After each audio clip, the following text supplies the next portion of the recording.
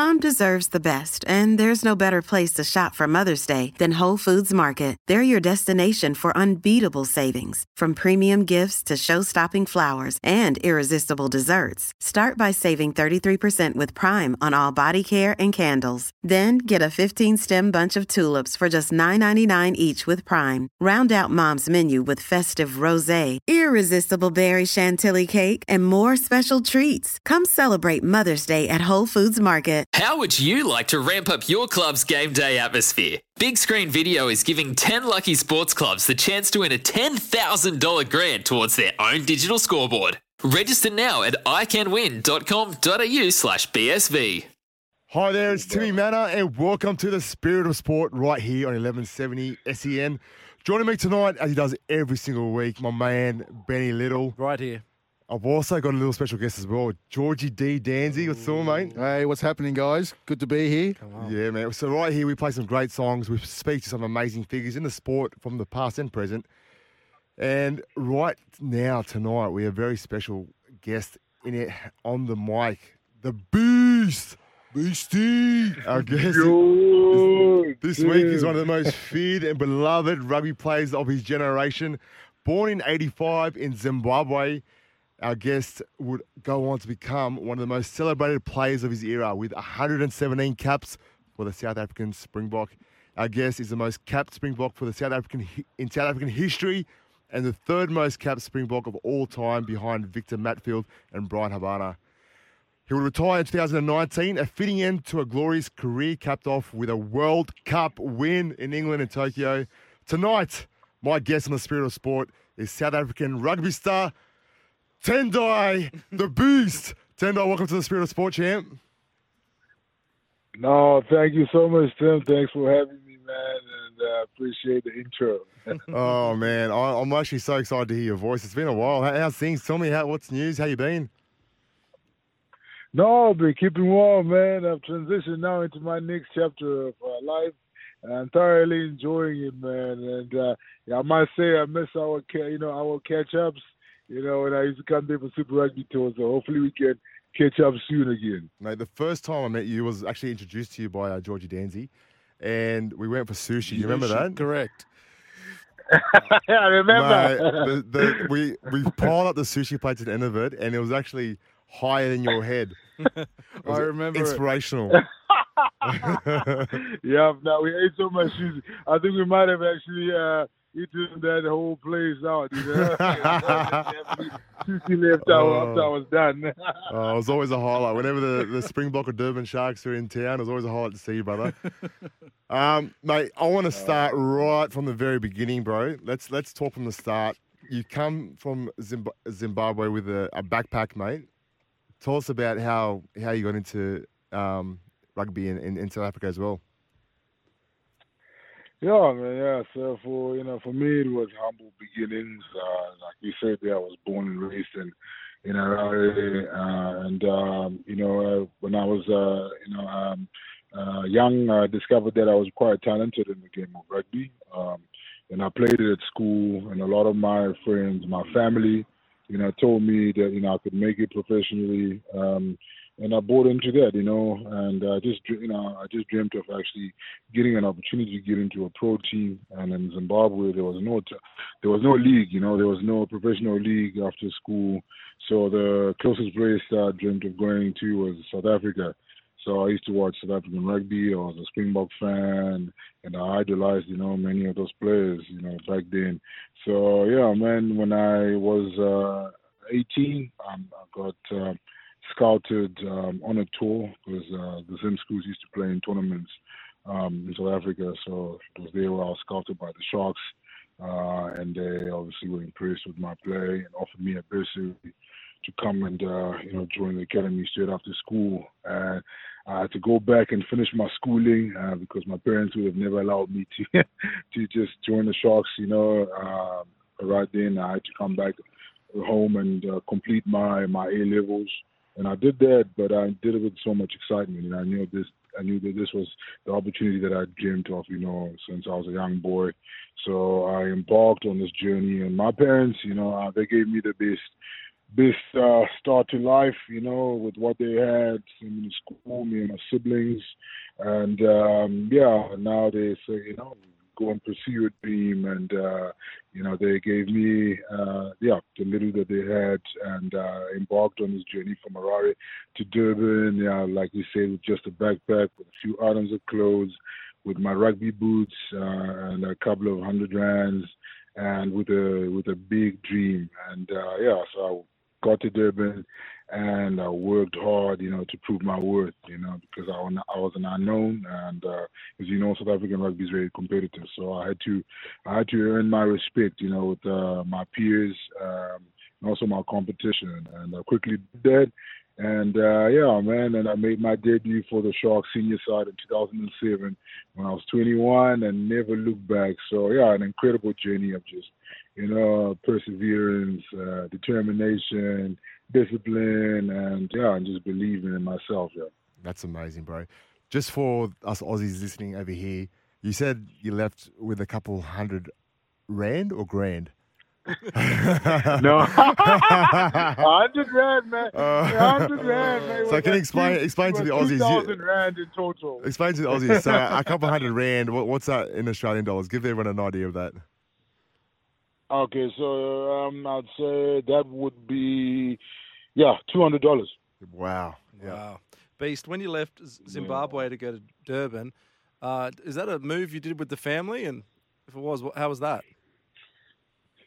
No, actually, I didn't do it with the family. I was on my own, Oh, wow. It was, I was leaving the nest, and I had to go to a different country, with no family, with no support. Wow. And, I had to, figure my way out, and it was really tough. It was daunting for, a young 18-year-old, now turning 19 at the time. And, but I guess my hunger, to go and to success kind of, just kind of made me forget about my surroundings, I guess. Yeah. Mate, the Prince of Durban, mate. Tell me, was it true that when you were playing, were you still bartending and a bouncer as well in a nightclub? Was that a true story? That is a true story, but I was still playing junior rugby. So I was at the academy. I was playing for the under-19, and I wasn't contracted at the time. So I was basically on a trial. They wanted to see if I was good enough. So to put, to buy food and do what I had to do. I started this, side hustles. And of which one was being a bouncer at a nightclub and also bartending, man. So I got a few extra. A few extra rand to try and help me with my meals and everything. You talk about that drive that you had, that you weren't going to give up, that you kept pushing through. Where did you develop that drive and resilience, do you reckon? Geez, I think, it was something that was just inside of me. I really believe that probably God put something in my heart, inside of me, this passion, and that drove me to just achieving so much. And I guess, my journey, right at the beginning of my journey, there was a lot of adversity. It was really tough. And, I was fortunate to have, some great mentors, people that just believed in me. And, they just told me that I could make it, I could really turn my life around, I could, become a success. But, I had to really, go out there and work hard and do all those things, that were necessary for me to get to the top. So I guess that hunger was just instilled in me at an early age. Because I just badly wanted to succeed and change my life. Mate, you went on to play for the Springbok, and then there was always a bit of noise about you being from Zimbabwe playing for South Africa. How did you cope with that? Like, I know it would have been frustrating because it was always a dream of yours to play for the Springbok. How did you handle that noise? Yeah, no, it was tough. I guess I came to South Africa to contribute, and play a part on the rugby field, that would be instrumental in wins and victories and just taking, the country forward. And there were obviously people that were not supportive of that, but I guess, I just didn't really pay attention to negativity. You know. I just focused on people that were closest to me. You know, I kept that circle pretty small, my mentors, and of course, just making sure that I went to church, and I just walked, with faith and knowing that, the good Lord was looking out for me, and the best was yet to come, and all those things, so that's how I kind of just cut out all the noise and the negativity, and I was just amazed with how I just went forward, but and going through battles and achieving so much, and just not having all those things weigh me down. You know what I love? I love the fact that there was so many haters out there throwing their 2 cents in, but then when it came time to the crunch, I was in South Africa during the World Cup. I think it was the 2017 one, and your face, I don't keep telling you, but your face was everywhere. Every poster, every shopping mall was just had the beast, and then you go. People watch a Durban game or a Springbok game, and the whole crowd chants "Beast."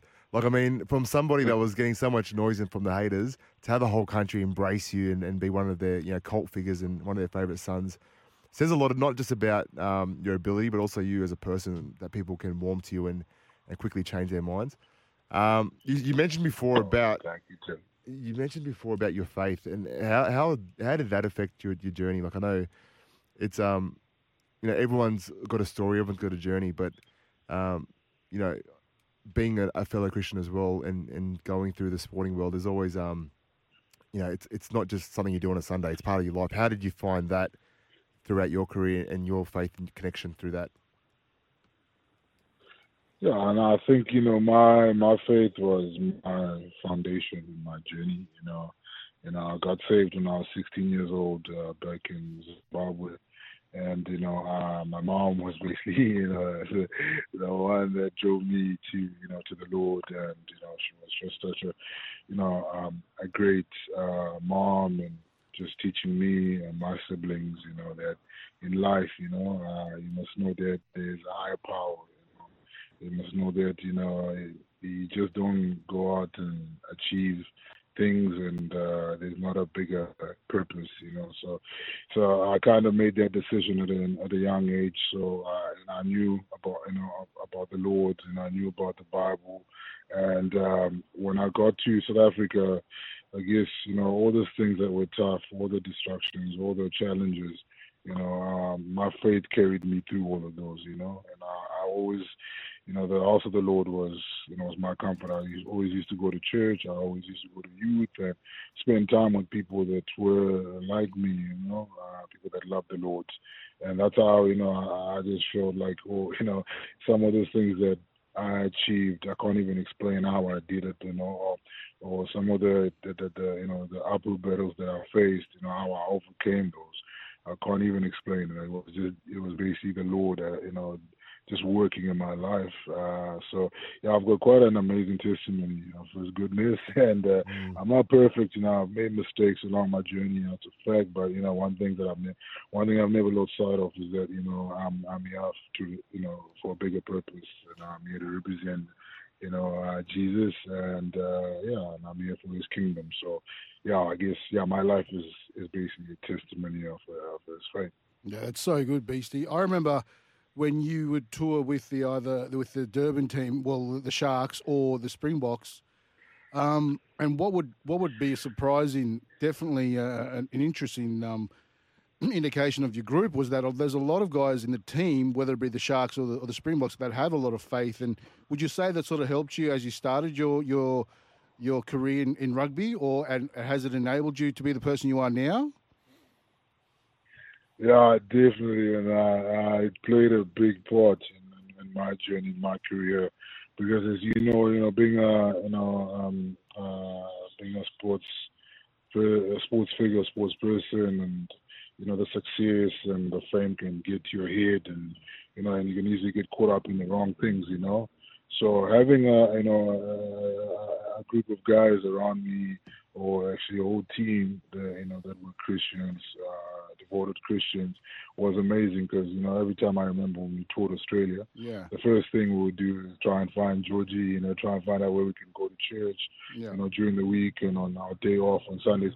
So that really helped me, to just to navigate this whole big stage, and make good decisions and surround myself with the right people. Yeah. You've had such a big impact on and off the field. I mean, with your foundation and with the different things you're doing to raise up the next generation. Was that always your intention when you started out, to have such a big impact off the field and in your nation as well? Yeah, and I think it was, something in my heart, probably God put it in my heart, because of the journey that I had, like I said, I came from humble beginnings, and along the way, I just had people that rallied behind me to help me financially, to support me, give me great advice, so, a lot of people helped me to get to where I am today, so I decided whilst I was still playing, but when I retire one day, I want to create a vehicle where I can impact the next generation, where I can empower, the youth, and so I started the Beast Foundation, which is that now, and my vision is to reach, all four corners, of the African continent, and create opportunities for young people, and not just in rugby and different, sporting codes, and empower the youth through education, life skills. So I've got quite a big vision, and it's going to take a lot of work to get there. That's so good. So good, Beast. I love that. Yeah. Is you were talking about you had a lot of good people in your life and good mentors. Is there someone, or a mentor or a coach or somebody that stands out that you look back on and that really helped you grow as a person? Yes, and there was a guy who was quite helpful, especially in my in the early stages of my career. A guy called Jeremy Thompson. He was an ex-rugby player, ex-pro rugby player, played for the Sharks, played for the Springboks, and he took me under his wing, and he helped me with, simple things like contracts, understanding, how contracts work, and to actually, giving me advice about staying humble, staying hungry, and just making sure that I don't get complacent or comfortable. So. He's probably the one guy I would really want to pinpoint out, because he did help me on my journey. You went on to captain, so you spent a long time at Durban, your whole career, and you became a leader and a captain. What were some lessons you took out from, and some leadership lessons you could teach us as well, and some of our listeners listening on? Yeah, I think I learned some really, really great lessons, about being a leader. And I think, the first one is that, being a leader doesn't mean that, you are high, mighty above everybody else, but you actually have to be the guy that, serves the team the most, because, your actions are, they're exemplary to the rest of the team, especially, when I got, named captain, I was probably the most senior guy, playing with a lot of, young guys. So, they could see through my behavior that now just because I got to a certain stage in my career didn't mean that I couldn't do certain things for the team. So it was a big thing for me to be a role model to these youngsters.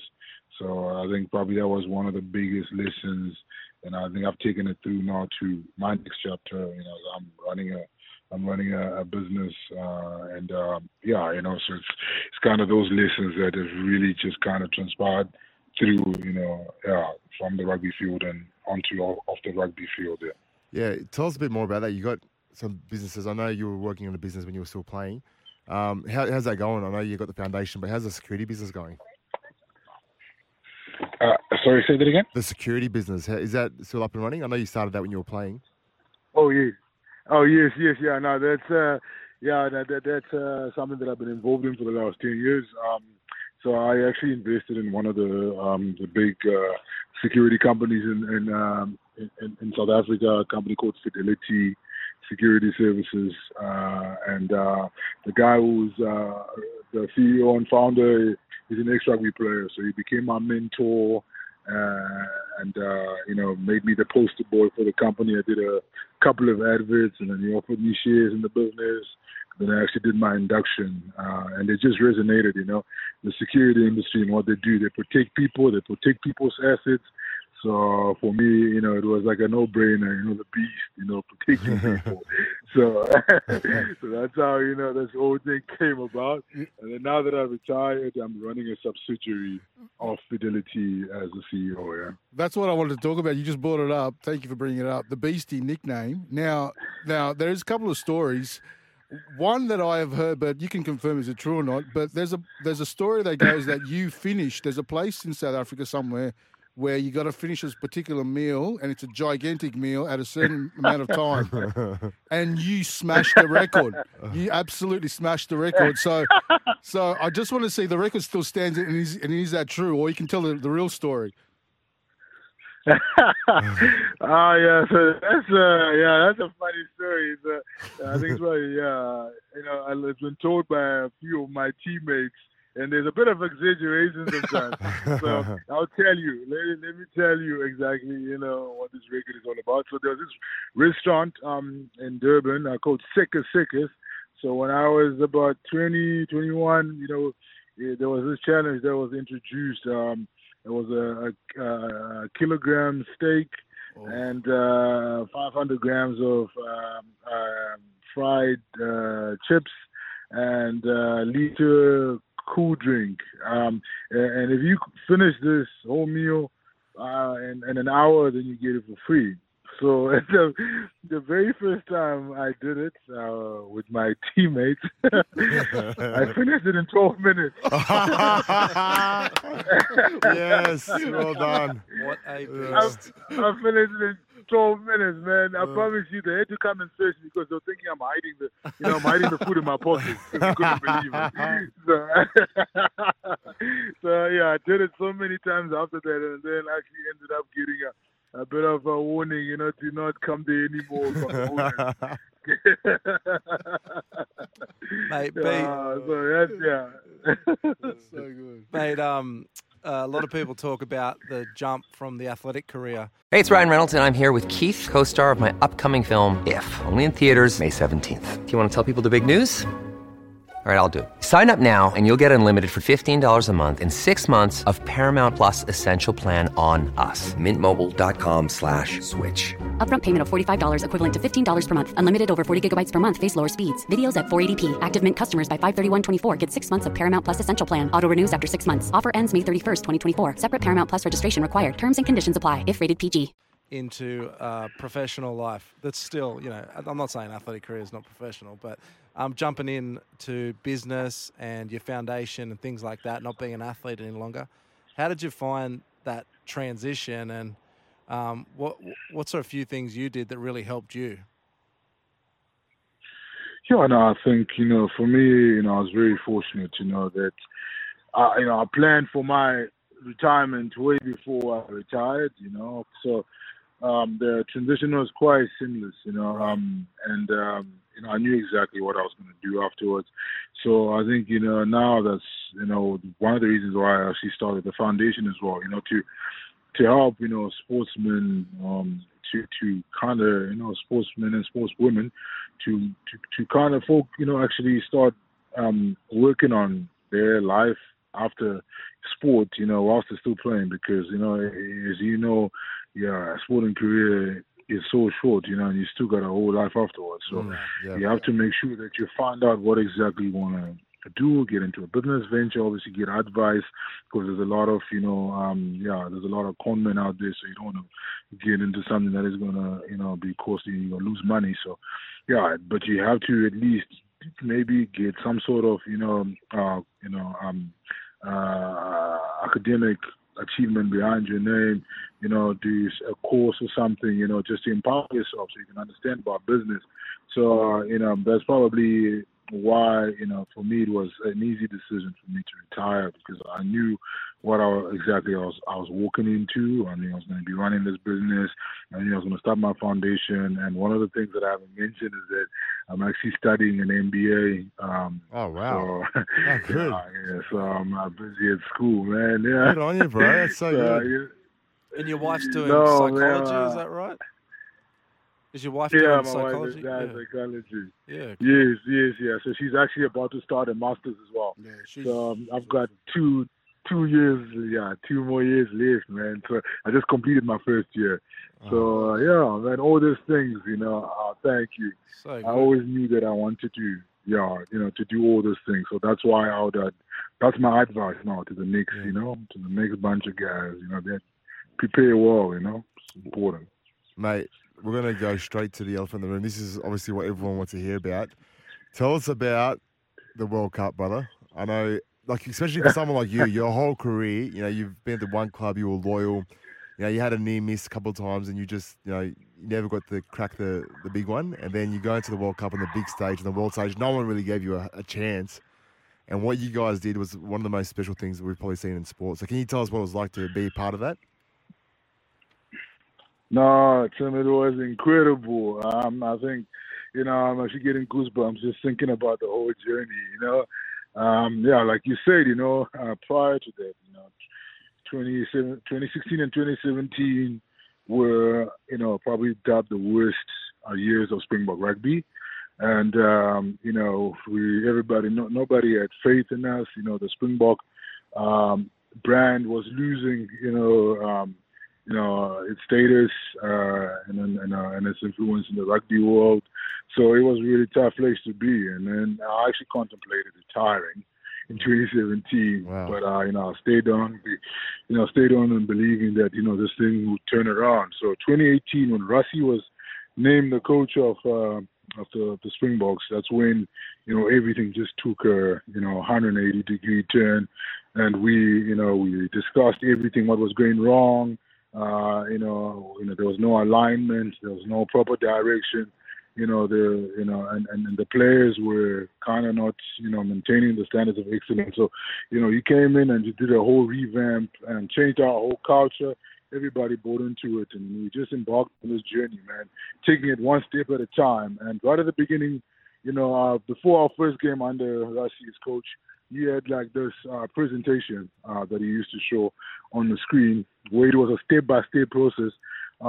From the very first game we were going to play, I think it was about 18 test matches to the World Cup final. Yeah. So he told us that this is where we want to get to. This is where we're starting, but this is where we want to get to. And along the way, we're probably going to stumble. We're probably going to lose a few games. We're probably going to yell at each other, because we've let each other down. But we're never going to lose sight of our dream of achieving that World Cup, Yeah. So that whole, thing was ingrained in our minds. And we saw it every single week before test match. So, man, when we got to the World Cup, it was just, it was already there, everybody knew why we were there. And then when we lost that first game against New Zealand, it was a stumble in the blocks, but we kept on believing, we went back to the drawing board, we regrouped, and then, just like that, step by step, we were winning games, go to that quarterfinal against Japan, go to that semi-final against Wales, and then eventually facing England in the final. So it was an incredible journey, that came full circle for me. That's why, I could retire, because my work was done, Yeah. I felt like, this is what I always wanted, to leave the Springboks in a better place. And, and I did that. Yeah, you mentioned a cultural shift and a few practical changes that were implemented before that run to the World Cup. What were some standout cultural changes for you that you think really made a difference? I think probably the biggest thing was, embracing diversity and inclusivity. That was a big turning turning point for us, because all along, as you know, in South Africa, there was this whole transformation thing, that was kind of lingering in the air, and it was always kind of hindering the team's progression forward, because a lot of people didn't understand what transformation is all about. A lot of coaches, I was fortunate to play for the Springboks for 12 years. A lot of coaches didn't understand that transformation shouldn't be an elephant in the room. It's something that should be addressed, that the players may buy into it and understand. And Rassie was the first guy that spoke about transformation openly and honestly in front of the whole team. And he took this whole weight of this thing, that was kind of, hindering us from achieving, a lot more, So it was a big thing, and he changed the culture, Before that, the culture, the Springboks was predominantly Afrikaans. Everything that we did was, in Afrikaans, the game plan, everything, So now, Rassie said we need to have a team that represents, the diversity we have in South Africa, that represents, so many different cultures, and, we need to knit this thing together. And we spoke about simple things, like guys singing, as you know, like a guy like, Sia, our captain, Sia, he loves singing. It's one of the things that, all those little things, they were never addressed before, like players of color didn't feel comfortable to even sing because they thought that it's going to be offensive, but it was their uniqueness, it was their, that's what made them who they are, So all those things, we spoke about it in context, and everybody now could feel comfortable in the setup. And that's what I felt, for the first time, like, everybody's being themselves, and that's why we could play so well, and then just, went on this journey, unified, Man, I still remember Sia's speech after the game about, if you guys can unite as a team, how much more can you do as a country? It's unbelievable that, South Africa, for all the tension that can be there and all the issues that you can have, nothing brings it together like sport. You saw the Soccer World Cup and how the whole country just came together, and in 91 when they won the World Cup, and then this was the most recent thing. How does it feel to be a part of history? How does it feel to be, a key figure in a team that helped, unite a country? No, I think it's a massive honor. It's a massive honor and a massive privilege. And I think, for me, there was definitely, that bigger purpose to the reason why we won that World Cup, And at that time, like, things were tough. South Africa, there was a lot of things, a lot of issues, and a lot of people were losing hope. And we were instrumental as a team to giving the country hope that, no matter what, no matter where you are, no matter your circumstances, you can rise above those, and you can achieve great things. That was the big message. Embracing diversity, inclusivity. You can become much more powerful. When we work together, when we embrace the quality here in South Africa, the spirit of Ubuntu, it means coming together. Yes. So, coming together and becoming one. So, that was the deep message that was really important about, the win in Japan.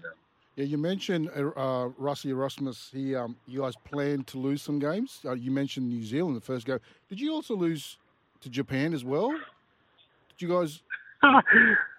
Yeah, we lost to Japan in 2015. Oh, 2015. The World Cup in 2015. Yeah, because I know there was a bit of pressure that came with the World Cup, because I know you guys were, the country was well behind you too. So there's a bit of pressure with all your players playing in this World Cup, because you can tell come the World Cup, South Africa are the top three. And so you can imagine the pressure with all the players and all the playing staff and the coaching staff as well at that time as well, if I'm right. Yep. No, that's true. Playing for the Springboks means, everything is, hunky dory when you're winning. Everybody's happy. But when you're losing, you feel like you don't want to go outside and face anybody, because, they expect you to win every game. So it was definitely, a lot of pressure. And that Japan, going back to that Japan loss, man, I promise you, probably one of the things that is, it's still, it still kind of scars me, every time I speak about it. But I do Sorry to want bring it up. Just you look at the World Cup I every time know, it man, does. you're like opening up all the, the Sorry, bro. Sorry, man. We got you on here, and we really wanted to. Poor George is tearing you down. I'm sorry about We're going deep. We're going deep. No, it's okay. No, it's okay. Hey, after the game, after the World Cup win, you and old mate Prince Harry had a bit of a moment. Has he reached out to you and asked for any advice lately? Oh, jeez. Yes, now that moment, yeah. Yeah, everybody talks about that. Like a lot of people have reached out to me and say, hey, so you and Prince Harry are mates. I'm like, no, man. I just had to walk up and, I just had to, make him feel comfortable in the changing room. And, the moment with him. But I guess it was it was an incredible moment, to meet him. He's such an amazing guy, humble guy. And, so it was really cool to interact with royalty. I think I've watched that video so many times. Especially now, Prince Harry and Meghan have been in the media. So it's like I'm reminiscing and just thinking, hey, we actually, interacted. It's pretty cool. Yeah. Mate, speaking of interacting with royalty, do you want to tell us a bit about your American trip and your connection with Rock Nation? Oh yes, no, that's quite an amazing opportunity that came up. Yeah, so my trip firstly to the States last year was cut short by COVID-19. I was there. I went there to play for a team in DC, and it was actually a fun experience. I was there for 3 months.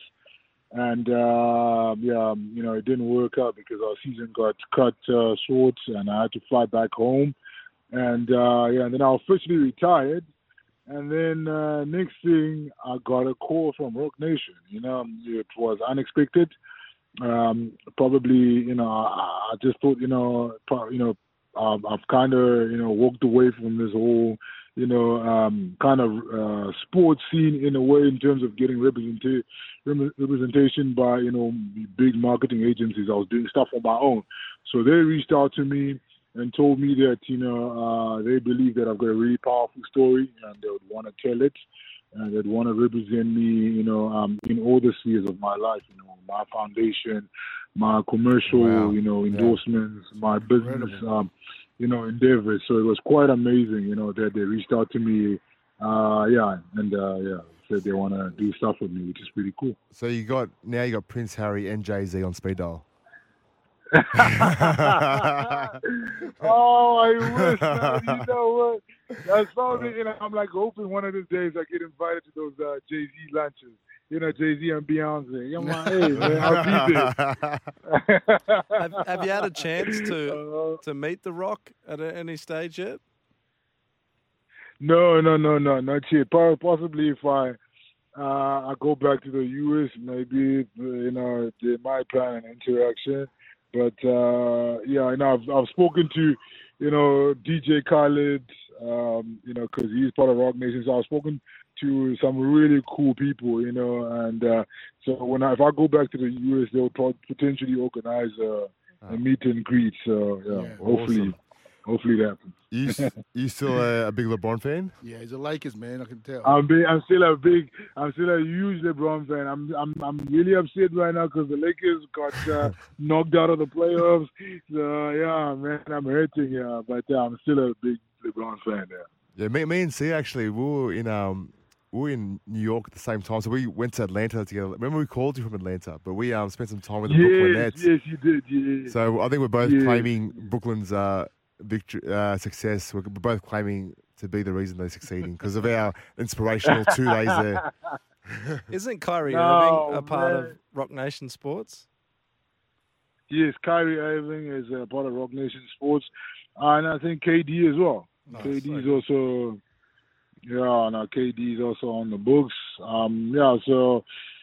Man, hopefully get to meet those guys. Yeah, the Nets are strong. I don't know if you watched the game last night, they just came back victory against the Bucks. But I still think, hey, the Bucks might actually pull it off because they're missing Kyrie now. Yeah. James Harden just came back, but it would be a tough one. Yeah. KD seems determined though. He just had a historic game with those 49 points, 15 rebounds, 10 assists. Crazy. It's just unbelievable. I know he was clutch. He was clutch last night. Now, but I guess. No, man, it's interesting times. The Suns are also playing well. Yeah. So, man, I can't wait to watch who gets into the finals, yeah. What's it been like being a part of the Rock Nation team? How's that been? No, it's been amazing. I think, their professionalism is second to none, I've never experienced such, professionalism in my career, so it's been really kind of eye-opening. And I think, they've got obviously global reach. So they're trying now to get my brand out there. They've got plans to try and really maximize, the things that I'm doing, my foundation work. So there's a lot of exciting things in the pipeline, man. Yeah, speaking of your foundation, for the listeners here in Australia, is there anything they can do here to get involved or support what you're doing over there? Yes, no, definitely. There's a way to get involved, So if you want to help with our projects, we're basically all about empowering the youth, across the African continent. And if you want to see, the stuff we're doing, just go to www.thebeastfoundation.org, and you can see, some of the amazing stuff. And then there will be also links on how to partner. Just follow, the links on the page. Get in touch with our team, and then maybe be a partner, and really enjoy the rewards of going and embarking on a good journey. Yeah. And your book for sale that's for sale in Australia as well? Beast. Yes, is that what it's called? Beast. It's called Beast. Yeah, it's just Beast. Yeah, so it's actually on Kindle. Ah, awesome. Yeah, nice. Yeah, so you can actually download my book from Kindle, and it's it's my whole life story and how I started and how I got to that World Cup final. Now, Beast, we have a premiere part of the podcast show right now. It's called 60 Seconds with Blitz. It's the 60-second blitz. And then what I'm going to do is I'm going to fire a bunch of questions at you, and you just need to answer the first thing that comes to your head. Are you ready? Okay, here we go. I'm ready. Let's go. Let's go. Favorite book? Barack Obama. First concert? Autobiography. My first concert. Rihanna. Yes. First job? First job, bartender. Ooh, worst investment? Bought a fancy vehicle a few years back. Give us the name. What kind of vehicle? Was it a Mazda 6? It was a Range Rover Autobiography. Oh, the expensive services. See you later. What's the most unusual habit you have? The most unusual habit. I think I like to have snacks in the wee hours of the morning, sometimes at 1 a.m. Does the wife let you eat in bed? Are you a bed eater? No, she doesn't. Okay. Yeah, I eat whatever. Right. What's a pet hate that you have? I think people that bite their nails. Who would you like to meet? I would love to meet Barack Obama. Something you wish you were better at? I wish I could sing. I reckon you can. I reckon you can sing, Beast. Yeah, I reckon you can. What's one thing you always? Oh, thank you. What's one thing you always got in trouble for from your parents growing up? I was naughty. I think. I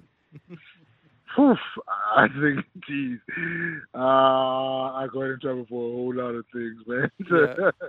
Maybe not making my bed, and probably that's what the most innocent one. What were your parents like? They just give you a nice chat, pray for you. Was that discipline in your family?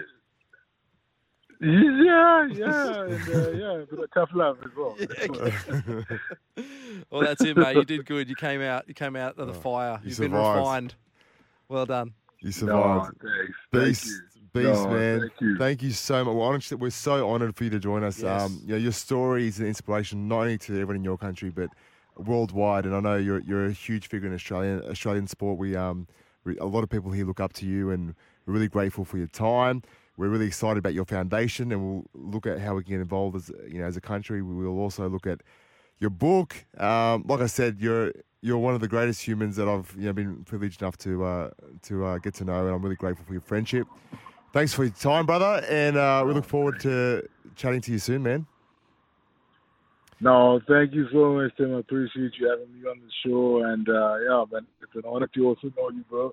And I hope one of these days I'm going to be back in Sydney, and we can go for some more sushi and catch up, man. Try to beat out Rick last time. You know what I realise? Every time I talk to you, I realise I sound like a mouse, like compared to him. Like Beast goes deep. Beast, man. Honestly, thank you so much, brother. We wish you all the best. We'll be in touch really soon, man. Love you. No, thank you, sir. Love you too, man. Cheers, Georgie. Yeah, love to. Stuff for your face and body? It's men's skincare with a purpose. Top quality Aussie-made grooming and skincare to help guys look and feel great with no hassles. Plus, Stuff is helping mental health too. Find Stuff at Woolworths or visit websiteofstuff.com. Good seeing the kids. Say we said hello. We'll do one love, brother.